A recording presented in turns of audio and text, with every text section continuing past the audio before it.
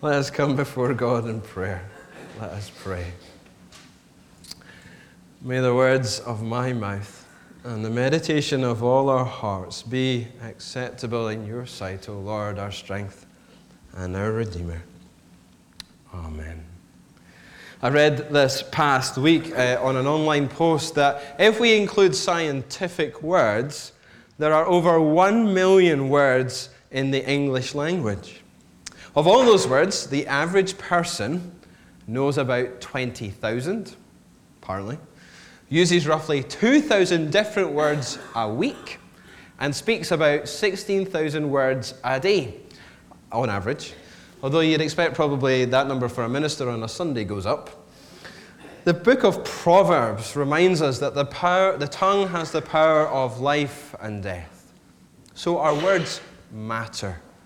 Not so much the number of words we speak, but the kind of words and the purpose for them.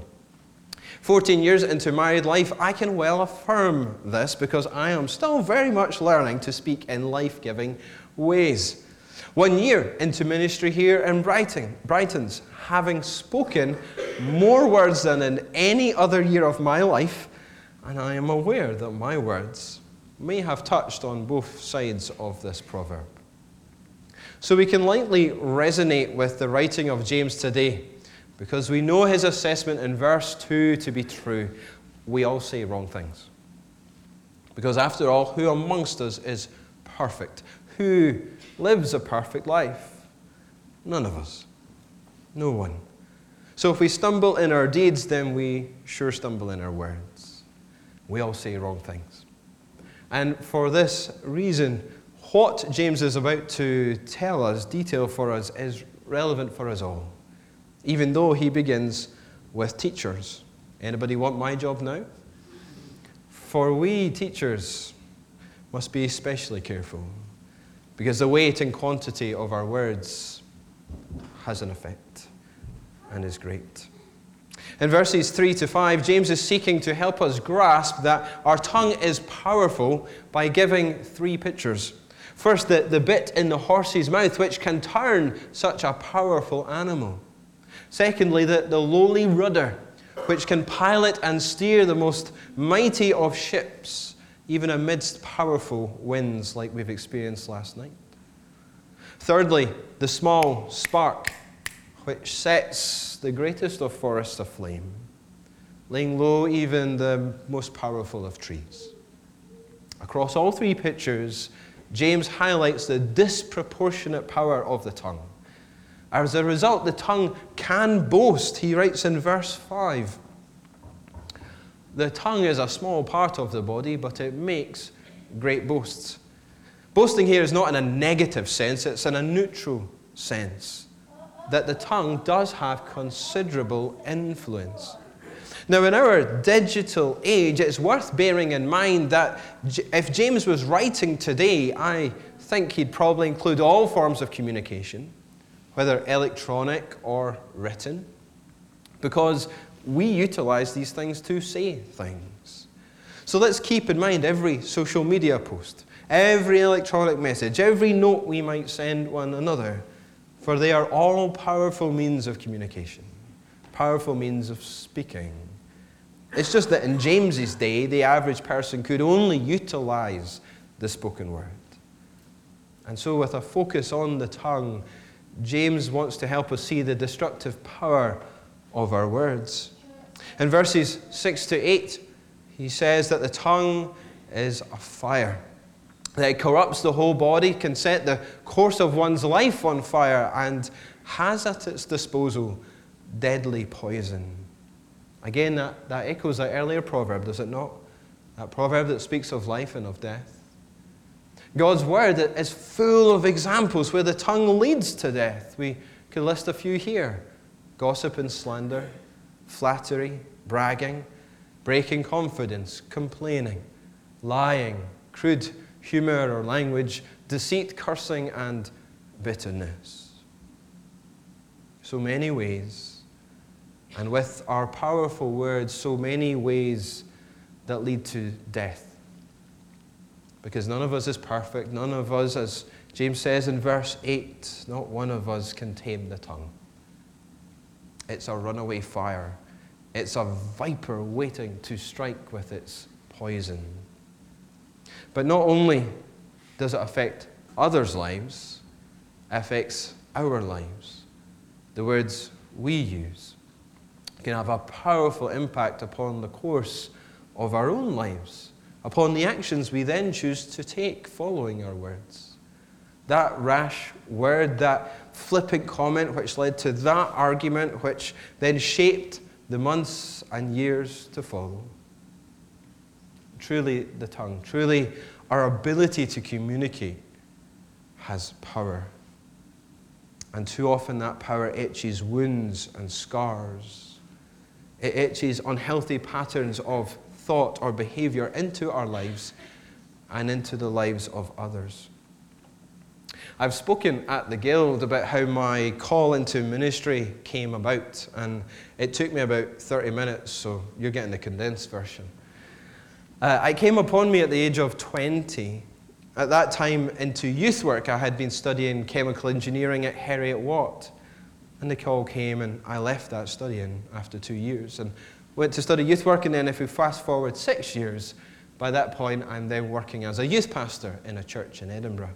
And things seemed to be going well, though there were the usual challenges.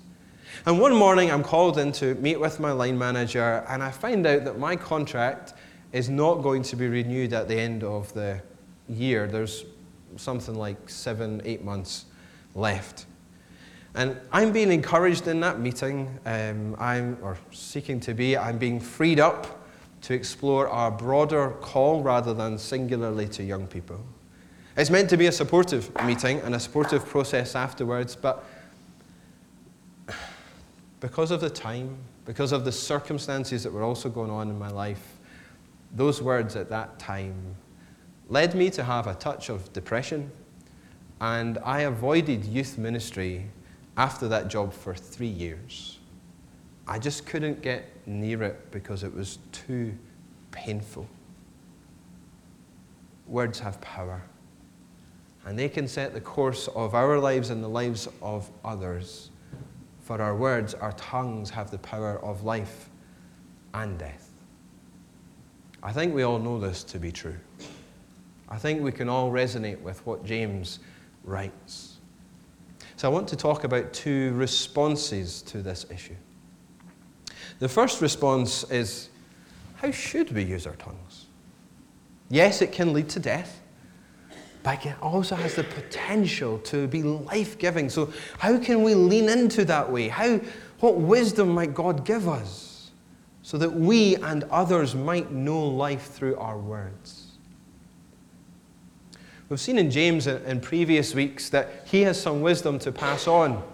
Wisdom that is quite easy to gloss over, actually.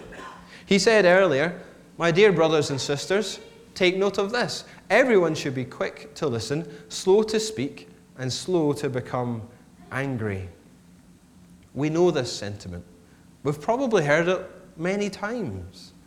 At present, I have the privilege of working through some pre-marriage material with 2 couples who are being married later this year by myself. And what's striking so far in the material is that it really does try to put this into practice from the first session, because it seeks to give tools to the couple so that they can slow down their responding, whether it be with anger, whether it be with defensiveness, so that their response does not lead to rash words, nor block effective listening that is full and deep. But it's easy to gloss over this verse, maybe because we hear it so often. It's easier to gloss over James's encouragement here to be quick to listen, slow to speak, and slow to become angry. Yet, if we put them into practice, it would be life-giving. I said at the start of this message that it's 1 year, just over 1 year since I came here at Brighton's. In fact, it's 1 year into full-time ministry as a minister at all. That means I've got a lot to learn. That means I'm going to make mistakes. And it likely means that I will communicate things from up here, which in principle I will stand by, because I don't say anything that I don't believe, but which I also don't communicate clearly enough or in the best way. And for that I apologize. And I appreciate, I value that you have been slow to speak and slow to react, especially if you feel a degree of loss as things have changed in the past year. I hope you'll continue to be like that and not jump to conclusions about what my motives might be, or what was he trying to say, or what was he trying not to say. And so if those kind of questions or feelings come up, if you feel them just now, can I add an encouragement to come talk to me? If you're struggling, come talk to me. I'm not looking for you to lambast me. I don't want to be pinned against the wall, please. But come and say, Scott, can we grab 5 minutes or an hour? And just come and ask your question. I wonder. Rather than going, why did you do that? I wonder why. Or I wonder what you meant by that. Or I wonder. It just changes the tone of the conversation. And I promise to be quick to listen and slow to speak. I've already had a number of such conversations with folks already, so likely what you bring will not surprise me, will not scare me. And I am willing to listen. So please do. And I believe the conversations I've already had have been beneficial both ways. But whether we feel that way or not, let's heed this piece of wisdom, that our words might be life-giving. We could also turn to Ephesians chapter 4 and see what Paul has to share there on the issue, for he says, each of you must put off falsehood and speak truthfully to your neighbor. In your anger, do not sin. Do not let the sun go down while you are still angry. Do not let any unwholesome talk come out of your mouths, but only what is helpful for building others up according to their needs. Get rid of all bitterness, rage, and anger, brawling and slander, along with every form of malice. Be kind and compassionate to one another, forgiving each other. It's a passage chock full of wisdom, is it not? We could spend hours on it. But in summary, to speak truth is life-giving. To be careful of anger is life-giving. To only speak what is wholesome, which builds others up, which meets their needs. As such, there should be no talk which is bitter or disparaging, but only that which is kind and compassionate, with a readiness to forgive, because, as James reminded us, none of us is perfect. We all stumble in many ways. I suspect we've heard this kind of thing again many times, and the church has apparently been teaching it for 2,000 years, and yet it's still causing people to respond negatively to the church.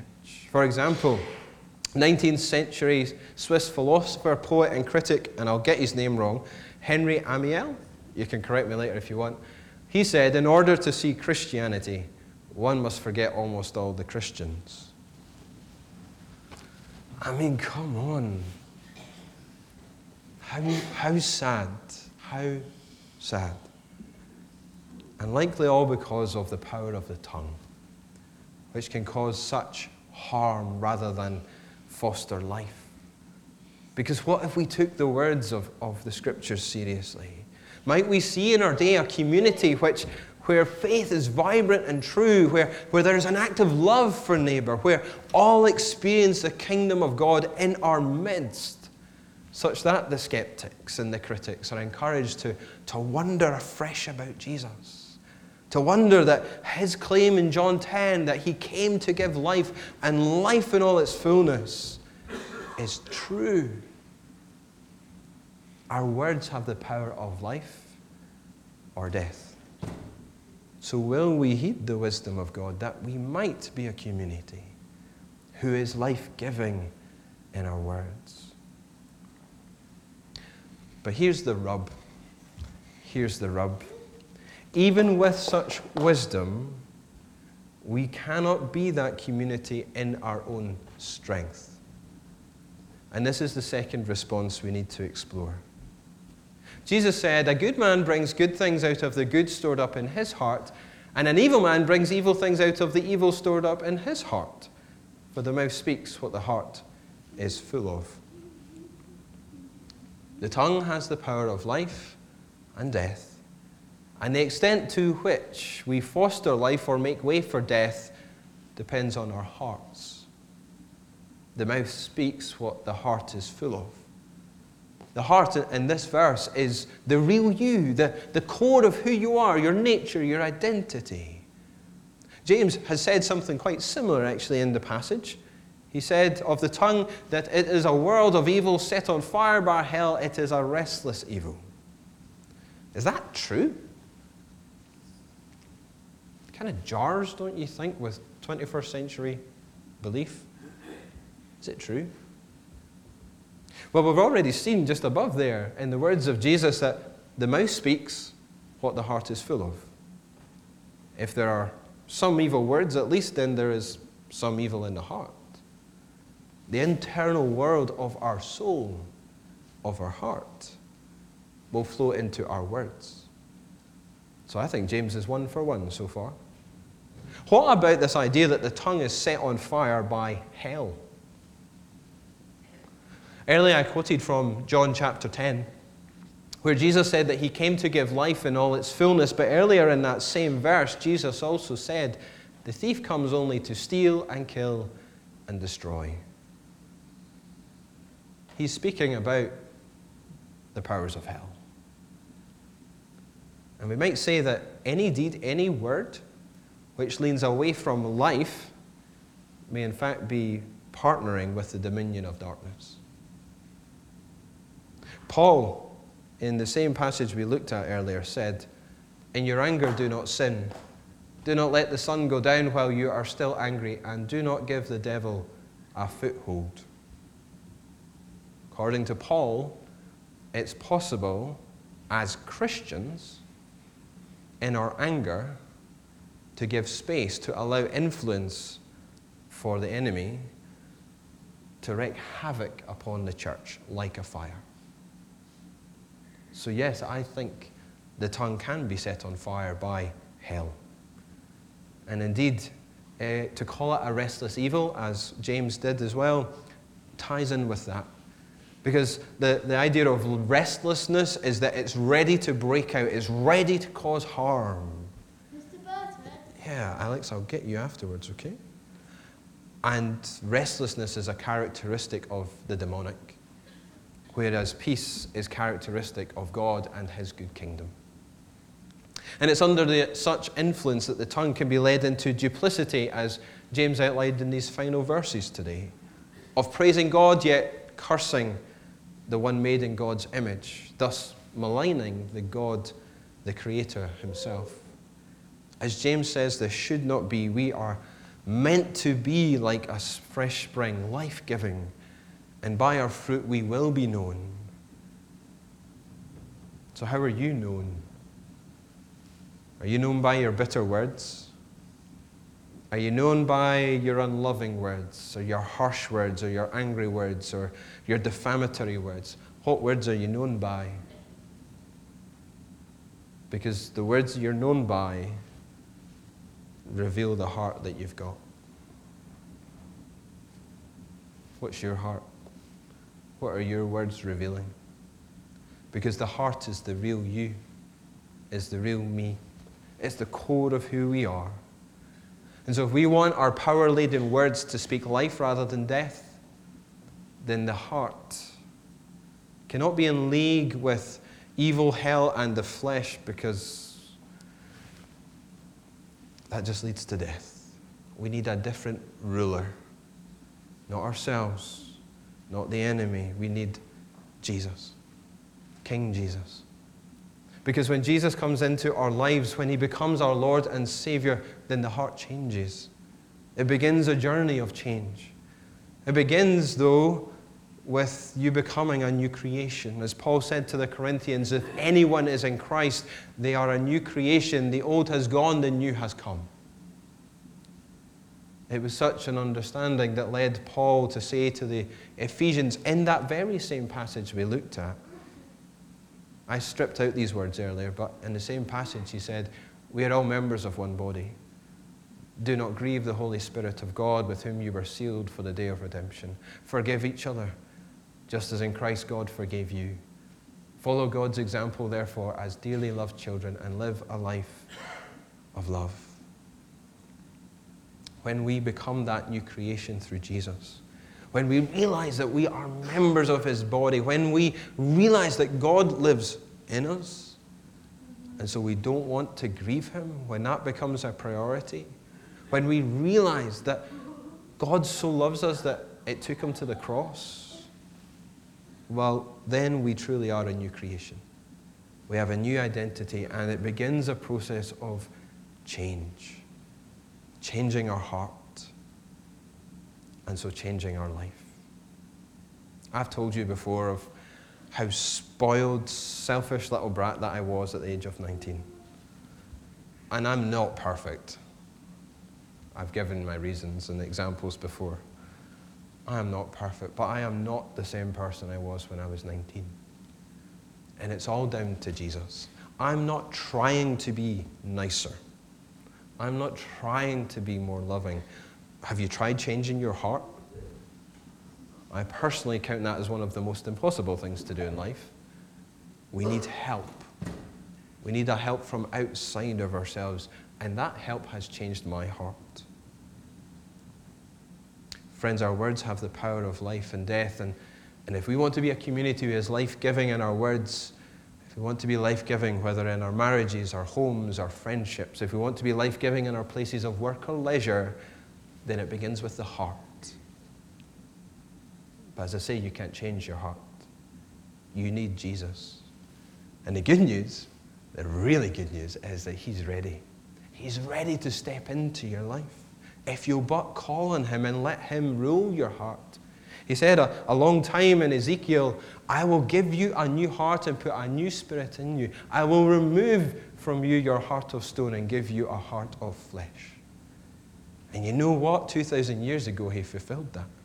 On the day of Pentecost, he sent his Spirit upon the church, and he brought in the Holy Spirit to this end time, these final days, so that we would be the residents of the Holy Spirit, that the Spirit would reside in us, changing us, making us new creations, growing in us the likeness of Jesus. Friends, if we want our words to be life-giving rather than fostering death, then it's time to humble ourselves. It's time to call upon the Lord. And it's time, as we call upon the Lord, it's time to ask him to fill us with his Spirit. Because in, again, that same letter we've referred to a number of times, Paul encourages the Ephesians to be filled with the Spirit. And the idea behind that phrase is that you have to keep experiencing the filling of the Spirit, so that in time every part of your life is permeated and controlled by the Spirit. This is not a once-for-all experience, of which the early chapters of the book of Acts make quite clear. For example, and this is speaking about the same group of people in Acts 2. All of them were filled with the Holy Spirit and began to speak in other tongues as the Spirit enabled them. A little later on, another time, same group of people, after they prayed, the place where they were meeting was shaken, and they were all filled with the Holy Spirit and spoke the word of God boldly.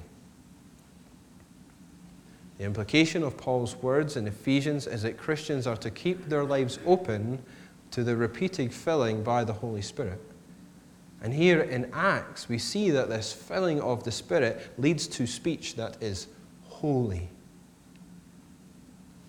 So how do we do this? Well, it's just simple prayer. We don't have to make it overly complex. We simply pray that ancient prayer the church has been praying for centuries. Come, Holy Spirit. And then we wait upon him.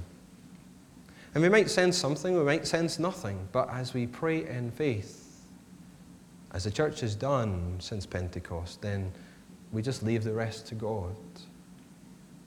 Friends, if we want to be a community of life-giving words, then we must let Jesus change our hearts. And he does that by his Spirit, filling us afresh day by day as we pray, come, Holy Spirit, come. You know me by now, or at least you should be getting to know me by now, that I always want to give you an opportunity to respond, to take some action.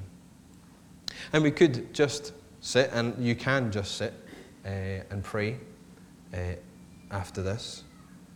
But I felt a nudge on Thursday night as I prepared this. I felt it was right to introduce this morning what we've introduced in the evening services. In the evening services, we have an opportunity for people to be prayed with directly. And I'm usually in a corner somewhere, and people can come up and be prayed with. Just a very short, simple prayer. And a number of people have been taking that up. I've held back on a Sunday morning.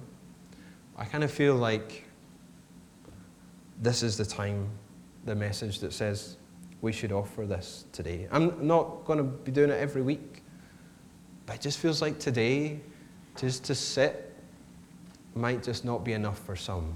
It might be enough for you. But for some, they need to come out and to be prayed with this morning. And I hope that we will be each other's best champions and cheerleaders and say, okay, that kind of freaks me out and it makes me feel a bit weird, but maybe they need that. And I'm going to champion that for them, and I'm going to make space for them, and they can receive prayer because that's what they need. That's what they want. And great that Scott's offering that. Can we be those kind of people? Can we be that kind of community? I hope we can, because I'm going to offer it. And so I've asked the band if they will repeat As the Deer Pants for the Water, verses 1 and 3. Neil, 1 and 3. And we'll stand to sing, and then we'll lead straight into Oh for 1,000 Tongues, and Jill will play that on the organ. And if you would like prayer around anything to do with words, but if you might be the most exuberant person for Jesus, you may be like, I love Jesus, and he's amazing, then come forward for prayer. Because you can't do this life, this faith thing on your own. And if you're willing to humble yourself and step forward, I think God will meet with you. The testimony of millions of Christians now is that praying with someone and having someone pray with you is so powerful. So if you feel something's resonated, if you feel that you want to ask God to come alongside you and for someone to pray, come Holy Spirit, I'll be down on the front row. And I've asked a couple of people from the Alpha team to be available as well, just in faith that maybe there's more than one person. And they'll have a purple lanyard on. So if they've got a purple lanyard, they're there to pray with you. And you can choose them, you can choose me, whatever you fancy. But we'll be there at the front as we stand to sing these final two hymns, one after the other. And please do feel free to remain sitting if you would prefer to do that as we sing.